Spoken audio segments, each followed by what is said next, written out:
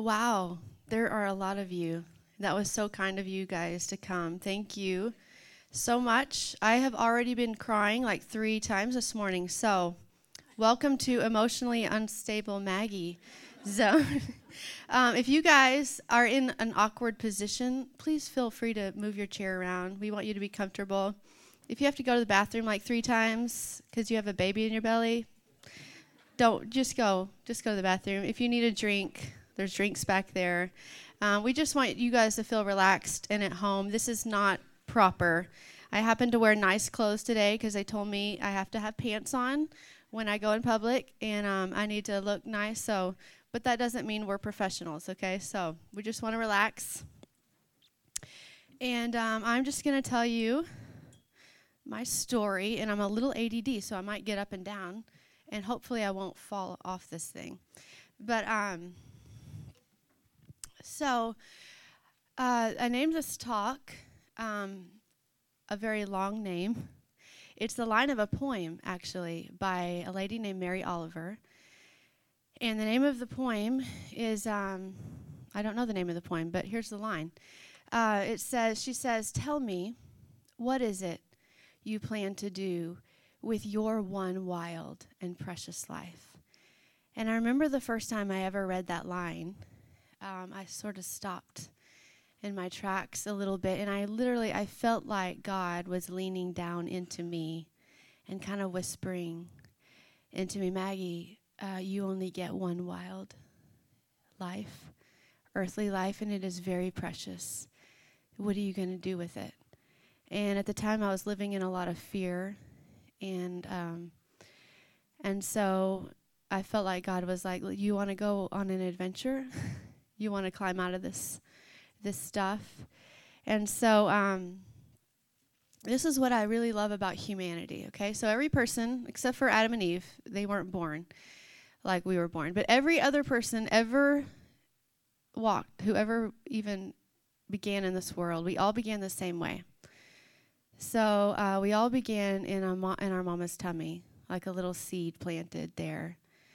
And it doesn't really matter if your mom was a drug addict or an alcoholic or a prostitute like my birth mama was.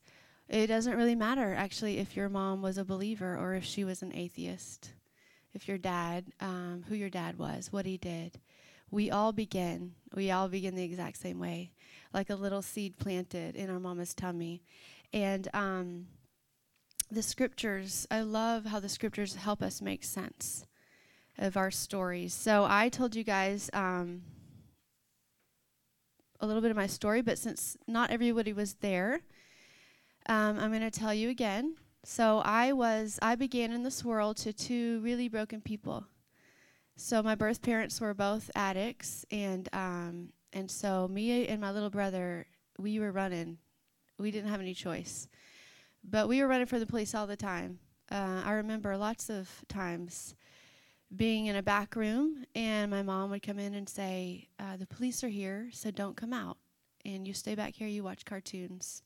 And that was a normal day. We're like, okay, we'll stay back here. But then sometimes the police found us, and that was also normal. We loved the police. They were our friends. And me and my brother were like, "Yay, the police are here," because we got to ride in their car, which we thought was pretty cool. But so my first childhood memories were getting dropped off at foster homes a lot. We're getting taken to the police station a lot. And I remember even my mom dropping me off at literal strangers' houses. And I can remember this one time I was at some stranger's house for a little while, and they didn't know what to do with me anymore because my mom said she was coming back, and apparently she didn't come back. So they take me to another stranger's house, and I was sitting in the back of the car, like, listening to this conversation, and they're like, so her mom said she was coming, she didn't come back. We can't take care of these kids anymore. Can you take care of these kids now? And I'm like looking like, I hope these people are nice. And so as you can imagine, that was a pretty wrecky beginning. I remember one time my mom banging on this door, and this guy opens the door, and she pushes herself in. And she says, I got to use your phone. I got to use your phone. And he's like, what kind of psycho lady is this? But she had me with her, and so he lets her in, and I think she uses the phone, or maybe she used that as an excuse. I can't remember, because I'm like 3, 4, and 5 years old. And she says, I can't keep my girl anymore. Can she stay at your house? And I remember this guy going, no, like, I don't even know you. You can't leave your kid at my house. And she's like, I'm sorry, I can't keep her. And so, again, in and out of foster homes a lot. Social workers are my heroes. Therapists are my heroes, okay? So the good news is I'm here, right? I'm smiling, fairly emotionally stable, except for today. So the good news is, this is in Arkansas. I told you guys, basically I'm a hillbilly at my roots. I remember an outhouse and fishing in the ditch for crawdads. I don't know if you know how to do that, but what you do is you get a stick and a string, and you tie a piece of bacon on the end, and you take your string and you put it in the bottom of the crawdad hole, and he latches onto the bacon, and you pull it up, and you got yourself a crawdad. So that's pretty fun. You should try it if you ever go to Arkansas or Louisiana, maybe.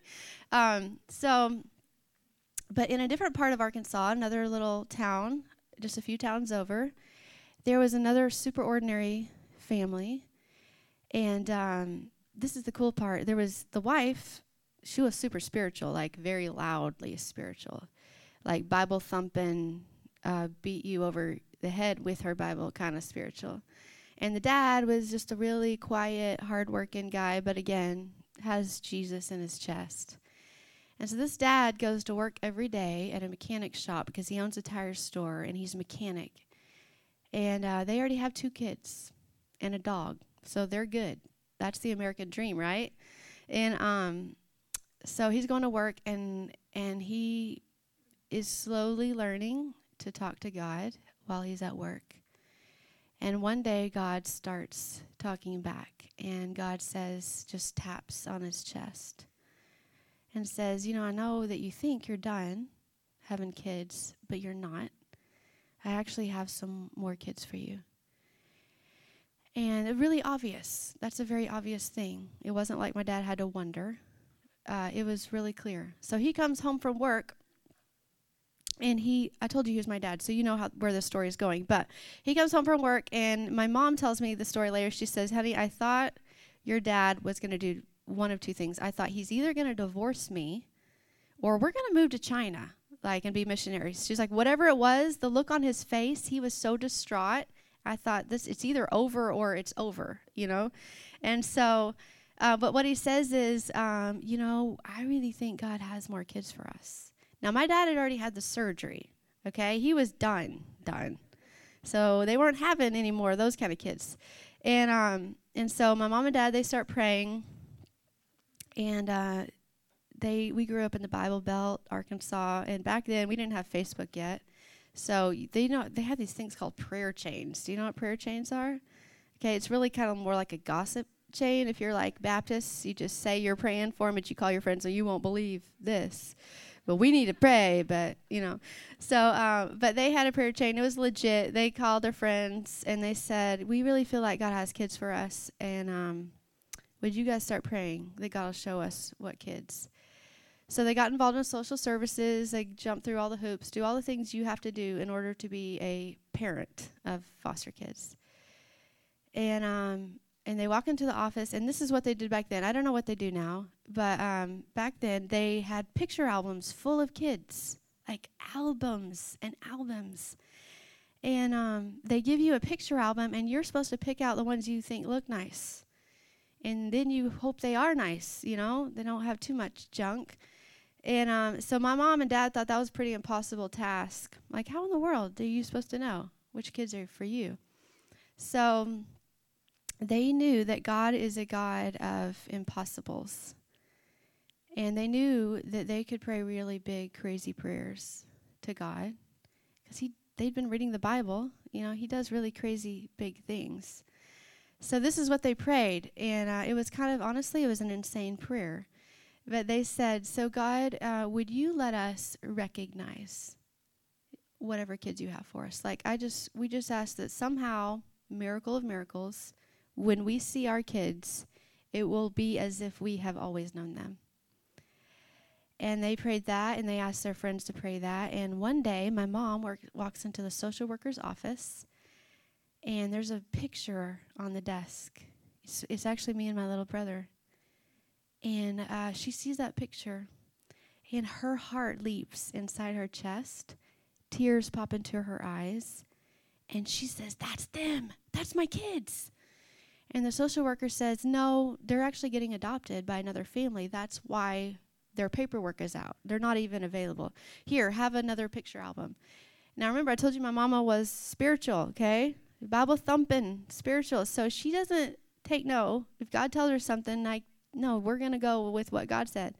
And so she's like, "No, that is my kids. I have been praying that I would recognize them, and I know those kids. Those are my kids." And I'm sure the lady had already gotten to know my mom a little bit. Probably she passed all the tests, so she has to let her be a foster parent. But she says, "Lady, like you can't take these kids. Like they're not available." And I don't know how my mom did it, but she wore her down. And she got that picture out of her office, and she said, just let me take that picture home and show it to my husband. Just let me see if he has the same reaction that I do. So the lady lets her take it home, psycho lady, and mom takes it home. She puts it on the sink in the bathroom where my dad comes home from work every day. He empties out his pockets, his change, and his keys. And this is another miracle of miracles. Mom doesn't say a word. And she just watches my dad. And he comes in the bathroom, and he empties out his pockets, and he sees the picture on the counter. The same exact thing happens to him. His heart beats inside his chest. Tears pop out in his eyes, and he says the same thing. "That's them. Oh, my God, that's our kids." And my mom's like, "I know. I tried to tell her that, but she says they're not available." And so they call their people, and they say, "We found them. Hey, we found our kids," but they say they're not available, but we found them. So would you guys pray with us that they could come home? And so one day, the social worker calls my mom, and she says, "Maria, you are not going to believe this." And then she's like, "No, okay, never mind. You are going to believe this." But she said really bad things were happening in that foster home, and someone reported it. They said to us, "Do not tell this family who told you what's happening," or like she feared for her life. But she said those kids are in danger, and those people aren't allowed to adopt them. Would you like to have those kids? And my mom's like, "Yeah, they are my kids," you know? And so that is the story of how me and my little brother, I was 7, and my little brother was 5, and that's the story of how we came home, how we were rescued. And so I just want to pause and just thank Jesus for really ordinary people who have a really big God inside their chest, and who just ask God, what do you want to do with my life? And I don't like that idea that you just mentioned, but what do you want to do? And who just quietly listen and just quietly make little steps of obedience. And now you think, okay, I got adopted. Yay, the rest is bliss. Well, we know that people who adopt kids, those people are messed up too. Did you know that? Did you know Christians can be messed up too? So just because we were adopted does not mean we had a happy life. Now, we had Jesus, okay? Now we knew who Jesus was. And Jesus is this glue that keeps really broken people together. And so that's what Jesus did for us. And my mom, she was, her childhood was incredibly dysfunctional. Her dad was terribly angry and abusive. So my mom had a lot of this stuff. And so it was really hard for us growing up. But you know what? My mom had Jesus, and by golly, she was going to get us to Jesus. And she did. When I was 7 years old, the same year I was adopted, we're driving down this dirt road to our house.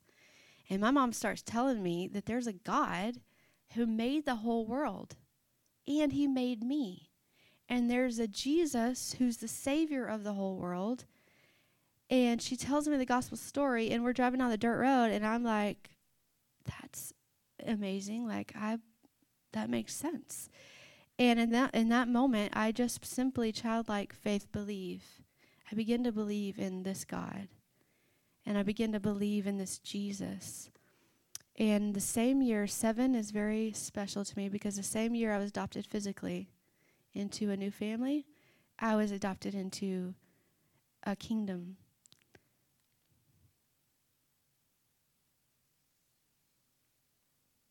And my mom, she taught me how to read my Bible. She said,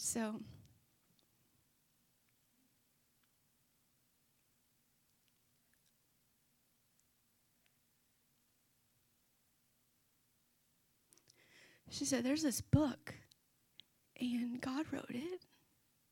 He used a lot of messed up people, but he got it together.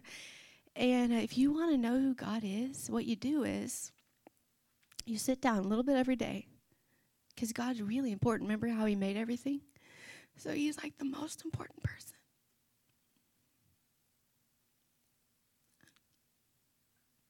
And if you want to know him, you sit down and you open this book. It's full of stories, and you say to God, oh, who are you? What are you like? And then you start reading, and he will tell you who he is. Not just through the words, but through his spirit. Because God's alive and well, and he's real, and he's here with us.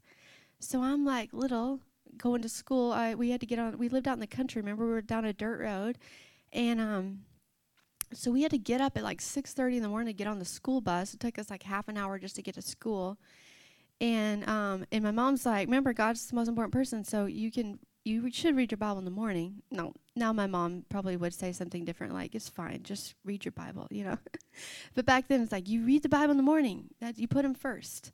And so I'd sit on my bed, literally falling asleep with my little pink Bible that my Granny Bonnie gave me that had pictures in it, little children's version, so I could actually understand what in the world it was saying.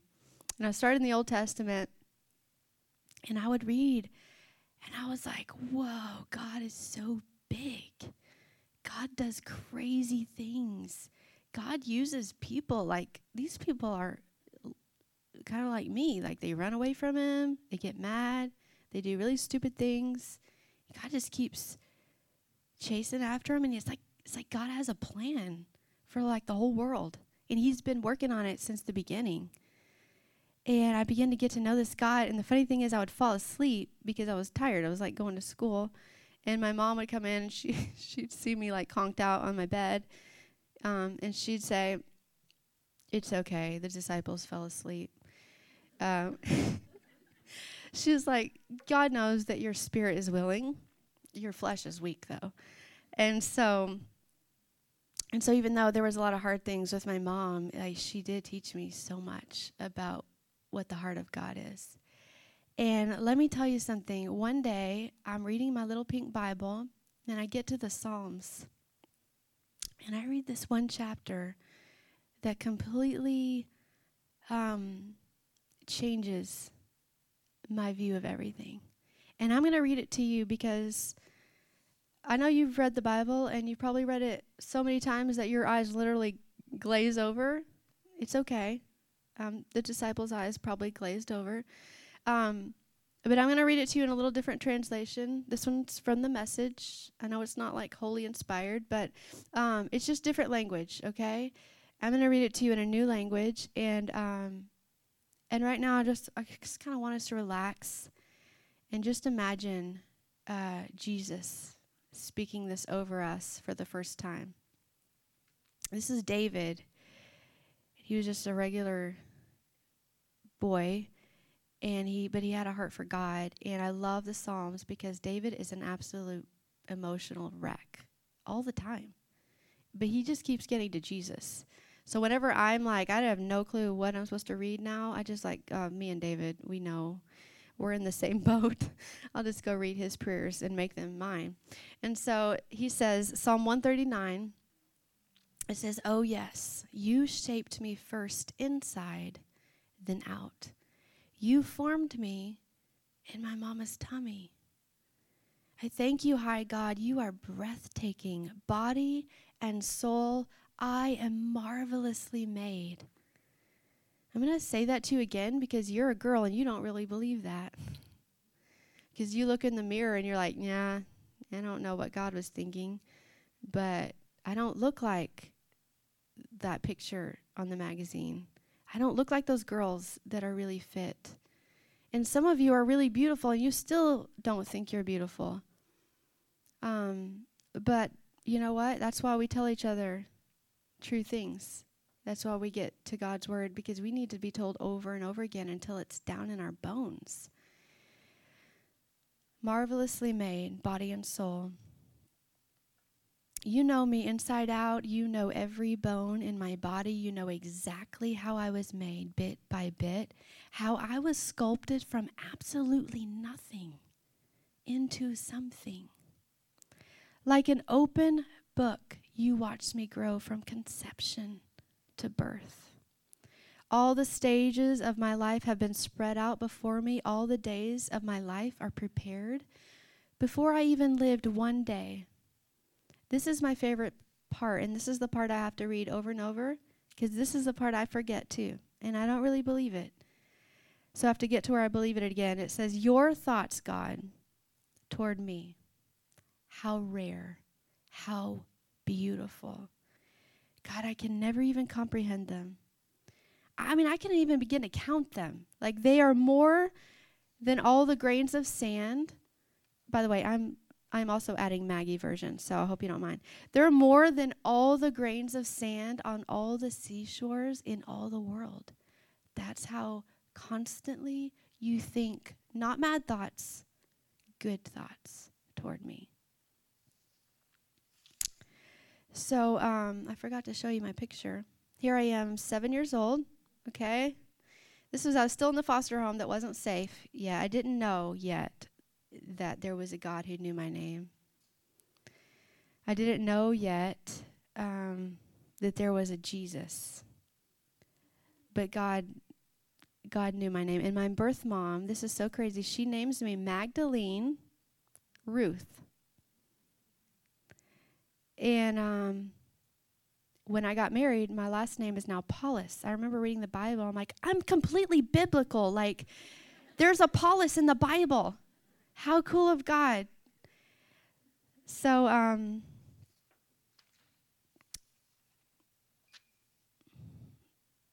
now that I'm a little bit older, and I've been walking with Jesus for a little while, I still get scared of my life, you know? And I think now I'm a grown-up. Now I get to make my own decisions, and I should be in charge here, and I should be in control. And that literally scares me because I don't really know what I'm doing. And you know what God says to me?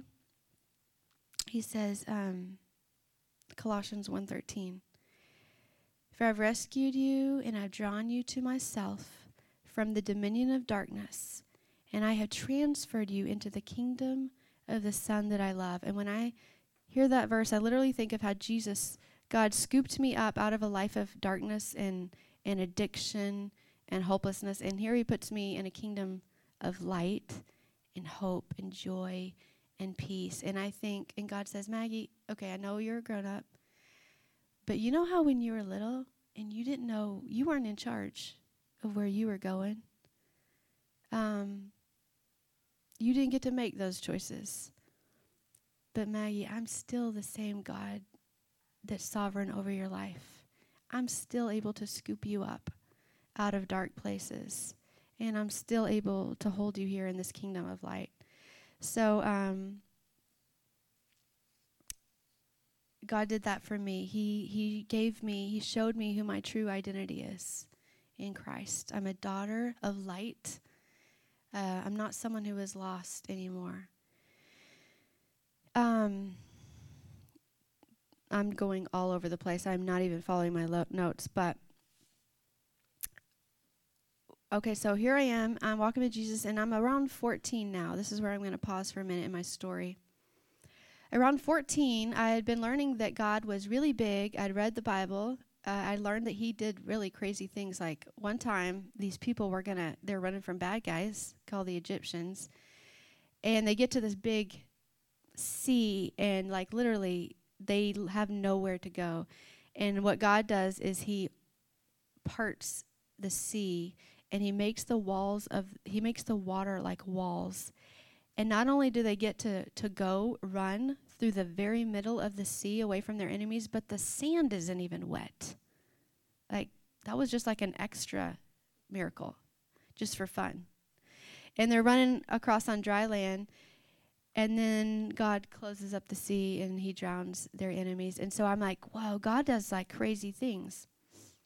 And so one night I'm babysitting for my nephew and niece, and they're gone to bed, and I'm up late, and I was bored, and so I get this novel off the bookshelf, and I start reading it, and I had no business reading it, but it was like one of those just trashy novels, honestly. But what happened was it started describing an assault on a girl, and you know how triggers are. I didn't know what that was called back then, a trigger. But suddenly, it was like 11 o'clock at night, and I am curled up basically in a fetal position on the couch.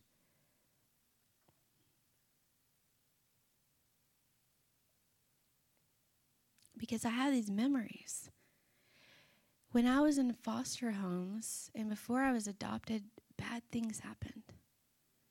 There was abuse that happened. And because bad guys, they can live in foster homes or in neighborhoods, and they can do bad things to people, little people, when nobody else is around. And that had happened to me, and so, but I knew God now, and but I was really confused. I was really confused because I had learned that God is good. I had learned that God is really powerful and really big and really kind. I mean, he sent Jesus. There's no greater love than that. And yet I'm having these memories of really bad things that happened to a little girl who could not do anything about it. And so what I began to do that night is I began to wrestle with God. Did you know that you can wrestle with God? I have this picture of my little girl Hope, and she's wrestling with her daddy. And this is what I love about daddies. Daddies are big and strong, and if they want, they could body slam you, you know? And when Brent comes home from work, we don't do this in the trailer. It's a little cramped in our trailer. But when we're in our house in Michigan, Brent would come home from work, and as soon as he walked in the door, our kids run and they dogpile on him, and he gets on the floor, and they literally just jump. Even Haven, it's so cute. She's not even 2, and she's like, ah! And she just knows, like, oh, you're supposed to jump on Dad. And they get on his head, and they kick him in the face, and then Brent's like, okay, that's not wrestling. We're done with that. And but a good dad, a kind dad, as strong as he is, he will let you win. He will let you express yourself, your strength. And so that night, I came up to God, and I asked God, you know how you wrestle with God? You just come to him as you are, as you like really are, not how you're supposed to be, with your real questions and your real hard things, and you just ask God your hard questions, and you express what's really down in here. And you didn't know God doesn't get mad at you? He's like a really kind dad. He's like a really kind dad that literally gets on his belly on the floor. That's what Jesus did, okay? God is big and holy and high, and God's like, they need a God who can relate with them. So Jesus, you go down there. You get on your belly. You get in the dirt with them, and you're going to suffer with them because they need to know that they have a God who relates to them. And so Jesus comes down, and it's like now we have this close friendship with God where we can see the color of his eyes. And so I started asking God my really hard questions. Like, God, if you're so big and you're so good, like, why did you let that happen? You could have done a miracle. And I'm going to tell you what God showed me. And here's the thing. Now I'm going to get up. I can only tell you how I got healed, but I can't get you healed. I can only get you to Jesus. I can tell you about Jesus, but you actually have to do some wrestling yourself. You have to get to Jesus yourself. So here's how I got healed. I told God all my things, and God brought back all these memories I had. And with each memory I had, God showed me something. He showed me 3 things. Number 1, that when I cried, guess who was there? Jesus was there, and he cried. He wept. When we are in pain, Jesus is in pain. And he showed me different places, like drawing lines in the sand of my life. Like, I know that evil happened. Here's where I drew a line. And I said, nope, not anymore. I remember being quickly rescued from this one foster home. I was like, whoa, it was a bad one. And all of a sudden the police were back, and they came and got us. And I was like, whoa, that was weird. They came back fast. And I'm glad they came back fast, because that was the worst one. So he showed me over and over. I drew lines, and I did stop the evil. But when you cried, I cried. And you know what else he showed me? He said, there's this verse in Romans, and we kind of throw it out there like a cliche when we don't know what to tell someone.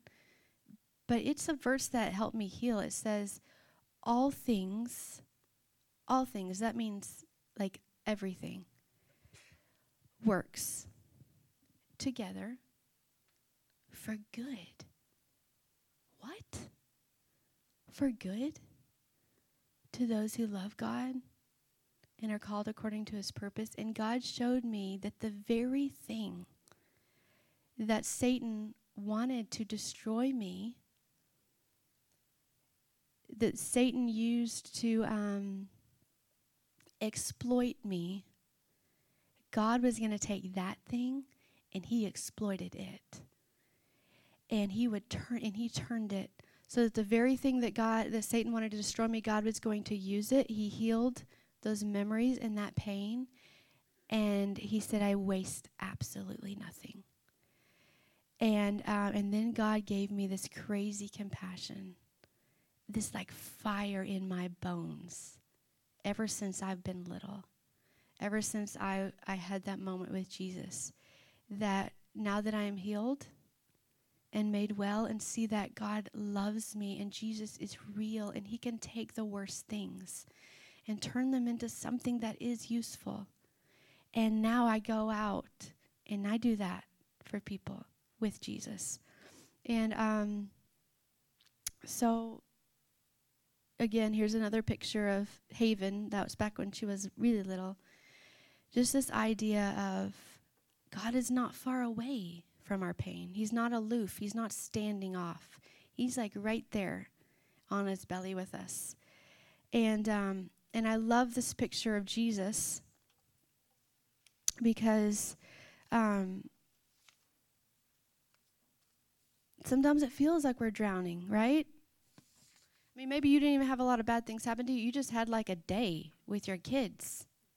And it literally feels like you're drowning. And there's this Korean artist. I forgot his name, sorry. But he keeps painting these amazing pictures of Jesus. And he said, I watched the interview of his, and he said, I want to paint Jesus for people, not Old Testament. He's not getting pictures of the Old Testament or even the Bible.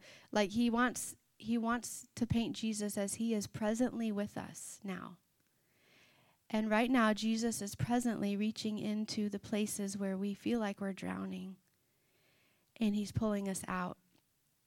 And here's the verse in a different version. It says, and we know with great confidence. Now here's the thing. We don't actually know it with great confidence. That's why we come to church. That's why we read our Bibles. Okay, that's why we spend time with people who have believed the truth. Because we have to keep telling each other.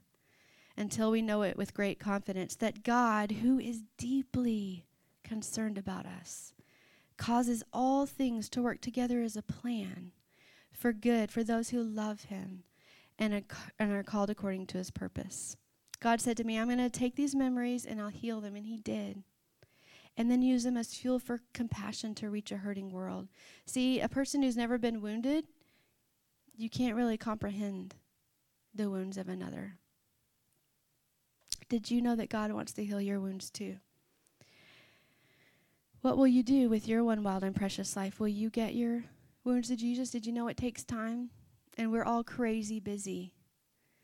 But we just literally have to pause like every day and tend to our souls. Okay, so one time I was like, God, that's really great that you did that for me. But how do I help my friends get to you, Jesus? And God is always using my kids to teach me things. And I was praying this, and what I do is I ask God things, and he doesn't, tell me right away. That'd be nice, wouldn't it? If you just Dear Maggie, this is what you do. I go outside, and I stand and look at the sky, and there's literally nothing written. And I always hope there's something written up there. And but I just ask him things, and I just keep going. You just keep living. And then God shows you little bits along the way. But one night, my Sam, he was about three or four, and he was in his crib, and some kid taught him how to climb out of his crib. I was really mad at that kid. But so Sam would get scared of the night, and he'd come in our room, and our kids always want to sleep with us.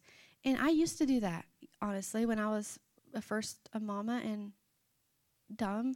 I would let my children sleep with me because, they need to be comforted. But what I found out was they get to sleep, but you don't sleep.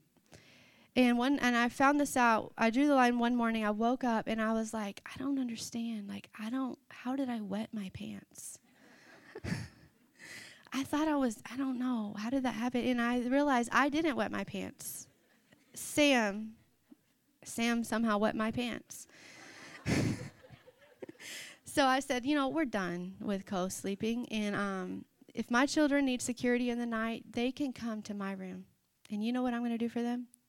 Nice little pallet right there on the floor. And I'm going to turn on the box fan really loud so that I don't hear them with their weird noises. And so Sam comes in the night, and he's got his blankies and his everything. And I realize he plops it down, and I wake up. I'm a very light sleeper because my husband is not. So that means if a robber comes, I have to protect everybody. And my only plan is screaming, Jesus. Jesus! And I figure if I'm more psycho than whatever psycho broke in, they will leave. Also, another thing that comforts me is that I want my children to pick up their Legos, but they don't. And so I think, you know what? It's fine. It's like a robber-proof room. If someone tries to get my kids, they will get hurt. And I will hear them, and they'll leave. And so that's what you do when you don't want a gun. Don't tell anybody we don't want a gun. So since I don't have a gun, I have to think of other things. I'm not anti-gun. It's just Brent's afraid of what would happen if I owned a gun. So anyways, I didn't mean to tell you any of that. But so Sam comes, and he puts all this stuff on the ground, and I'm like, okay, I got to get up. I'm going to make him a pallet. And all of a sudden, then he leaves. I'm like, that's weird. And it occurs to me, oh, yeah, he doesn't have everything he needs to be okay while he's sleeping. So we go back to his room. This time I get up and go with him, and we're scooping up more teddy bears and more favorite blankies and his pillow. And this time I scoop him up, and we go back to my room, and I make him a nice pallet, and all of his animals are perfectly around him, and he's tucked in. And I get in bed, and all of a sudden God's like, hey, that's how you do it. That's how you tell your friends to get their hurts to me. What they do is they go down the dark hallway to the only place they know is safe, which is me, and secure, and they bring their stuff with them. It's a whole armload of stuff. If you're a girl, you've got 20 things right now that you don't even know you have yet. And you bring it to Jesus, and you lay it out there and you tell him about it. And if that's not everything, guess what? You just go back down for another trip. But this time, God goes with you, and he scoops you up, and he brings everything, and you just get to Jesus as many times as you can down that dark hallway until you've got it all out there. And guys, it doesn't always just look like praying. It doesn't always just look like reading your Bible more, okay? Sometimes it looks like you get on the phone and you call a therapist. I have this philosophy in life. It's like if you're a human, at some point you are going to need some therapy. There is no shame in that. I have been through a good amount of counseling, and sometimes I still call my friend, who's basically a therapist. I'm like, I'm drowning again. Can you help me? And so God doesn't mean for us to try to figure it out on our own. That's why he makes therapists and counselors. And so that is a picture for us of what God does. Here's what I love too. Did you know that God is always looking like this? We think he's mad at us all the time. Because you know why? We didn't have our quiet time today.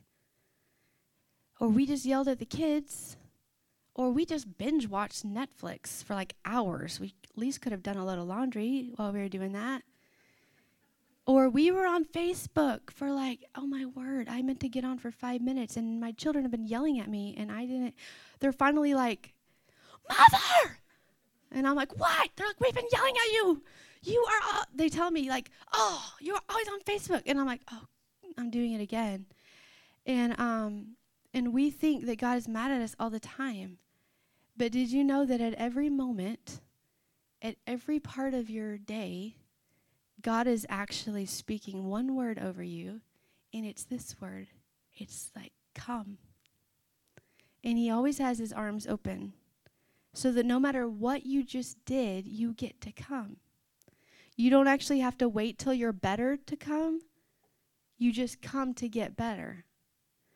And I love the picture of Hope. One time I took this picture of her running in the yard. And it's this beautiful picture to me of running no matter what. Good day, bad day, winning, failing. We get to run to the Jesus who says come constantly to us. And later after I was looking at this picture, I noticed there were these rainbows. I don't know if you can see them. There's these rainbows surrounding her. And as I was looking at that later, I felt like the Lord's like, you don't know this. You don't believe this. But when I look at you, there's glory. There's glory around you. And I am delighted in you. You are beautiful. I love you. You don't even have to be good. Like, I just love you because I made you. Okay.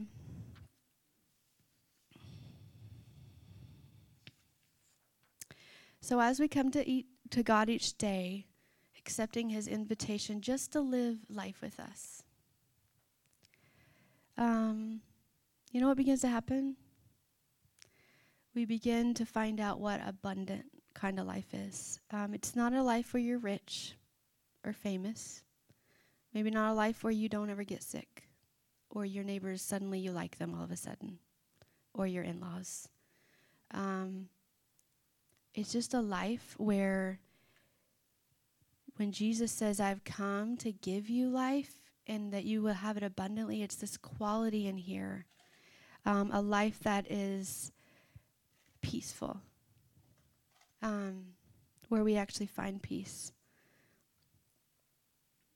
And it doesn't always look huge and grand, okay? Now, I want to tell you a few stories because I want to give you, I want to inspire you. This is a funny story. Some people think, especially when they hear that we are in a trailer living on parking lots, or that my mom and dad adopted me, they automatically think, oh, God wants me to do something crazy. And we get scared. I know I get freaked out. I hear like an amazing story, and I'm like, shoot, I'm going to have to do that. Like something I hate. Like that lady, my friend just went to China. Crap, I'm going to have to go to China. Like, we really think God's mean. He's just waiting, like, what do you hate? Okay, you're doing that. You know, what are you scared of? Yep, you're get in the car, you're going there. And sometimes God is like that, okay? Sometimes God is like, what are you scared of? Okay, good, we're doing that because I want to show you that you don't actually have anything to be scared of. That's what God did for me. I didn't want to get in a semi-truck with all my children and drive over bridges. Do you know how terrifying that is? Like, what if we get stuck in the middle?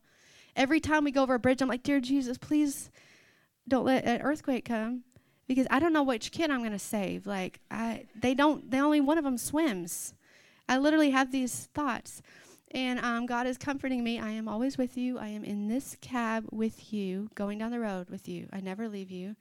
And but we think that just living with God, he's going to ask us to do something crazy. In fact, last night I was in the prayer room, not naming any names.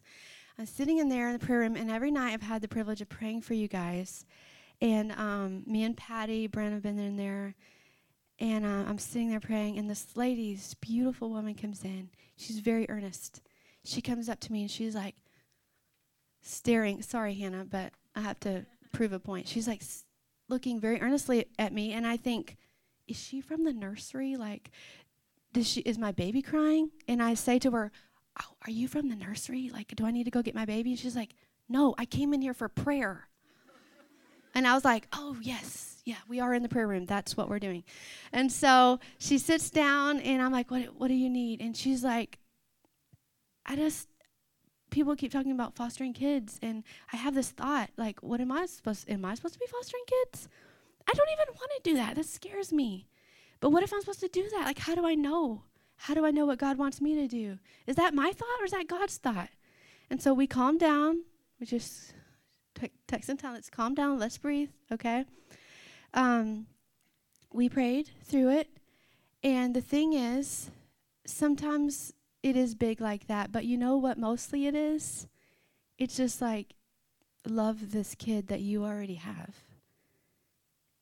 Love that neighbor that you don't really like, and their kids keep coming to your yard. And so I have a few examples for you of what that looks like.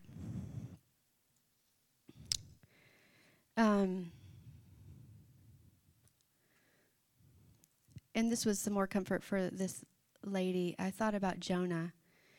You know, God asked him to do a really big, crazy thing, go to Nineveh.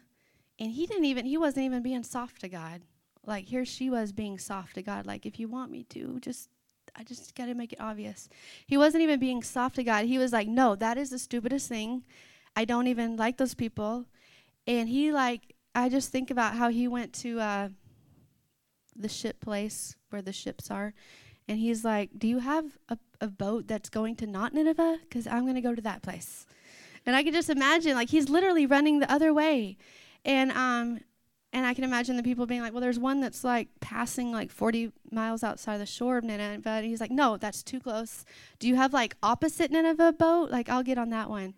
And guess what? He still got to Nineveh because God is so big and so creative that he got him there. And if we have tender hearts to God, if we just say, God, what do you want me to do with my one wild and precious life? He's so big and so creative that we won't miss it. But sometimes we think it looks like great, big, crazy things, but sometimes it just looks like this. I'm learning everywhere I go to just look people in the eye and give them their dignity and ask them how they're doing. It's like at Walmart, the grocery store.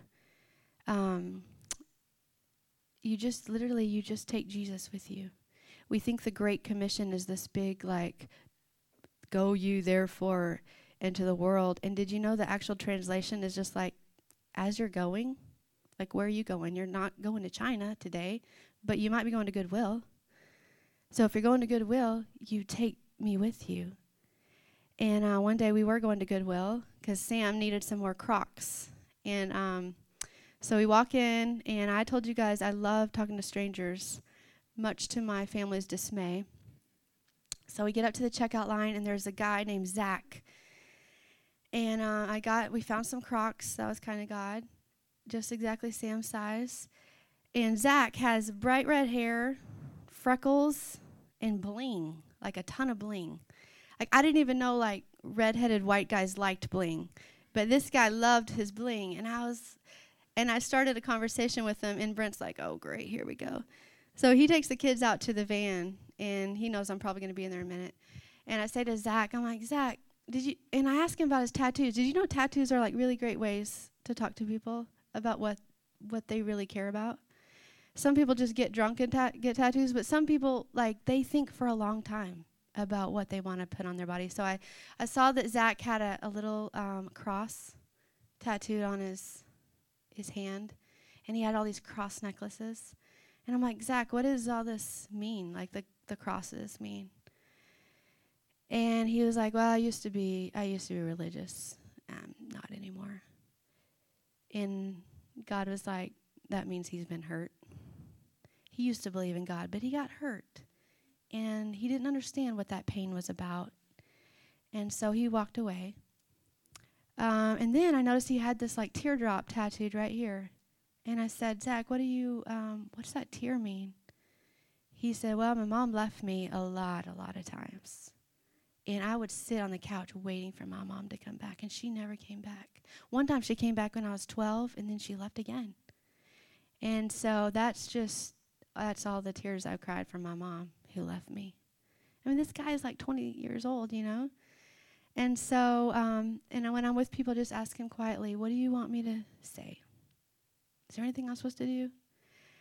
So I feel this rising up in my chest, and I'm like, and people are waiting, so I can't have like a therapy session right here with Zach. So I'm like walking out, and I said, Zach, I'm a mom. And as a mom, I just want you to know that you are loved. And he's like, oh, thanks. You know, he's not wanting to look at me. And I'm like having to leave, and I'm like, and I'm getting brave because I'm leaving. And so I'm like, and also I want you to know that God loves you. And God has a really good plan for your life. And he's like, thank you. And I get out to the car, we're driving down the road, and you know what I did? I forgot the Crocs. So Brent had to have a chat with me. He's like, Maggie, I love that you talk to people, but next time, can you also buy the things and talk to people? I'm going to tell you one more story, and then my team is going to come sing for you. But this also looks like, what does God ask us to do? Sometimes we get so confused. What am I supposed to do? Okay, 2 things. He's really, really basic with us. Love God with everything you got. And you're going to fail 100 times a day. That's okay. Disciples fell asleep. You just get back up. You love God with everything you got. And then you love your neighbor like you love yourself. And this last summer, well, it was like 6 months ago, my dad over the last several years, he developed a lung disease. And so we're traveling through Arkansas last year. We're not staying in Arkansas. We're going to a different state in our big old RV. We're in Arkansas for the night, which is 3 hours from where my mom and dad live. And my mom calls me and she says, Maggie, the hospice nurse is here. And she says to me, if your kids want to see their dad alive and breathing, they might want to come soon. I don't know. He might have a few weeks. He might have a few days. So we pray about it, and Greg and Patty are really gracious. They're like, of course, go see your dad. So we drive up to this RV park in Arkansas. And we never stayed at an RV park because our trailer is so long, you can't fit this in anywhere. And we drive up, and we look hilarious. We feel like famous people because everybody comes out of their trailers. They're all like retired people. They're like, whoa. And we're like, yeah, we're famous. And they all want to meet us. And so we park next to the funniest thing. We park next to probably the smallest trailer in the park. So we look ridiculous. It's like Gigantor and like midget friends. And but what I get to do is I get to go just be with my dad and listen to him breathe. And all he can do now is breathe. And he goes so peacefully to Jesus, and he shows us what it's like to suffer and to go peacefully. And but while we're at this RV park, I've got neighbors, right? And Jesus says, love your neighbors. So I want to find out who these neighbors are. So I'm asking God. We got some neighbors this week, and I found out their names are Gary and Ruthie. Immediately I like them because they look like hippies, and I'm trying to look like a hippie.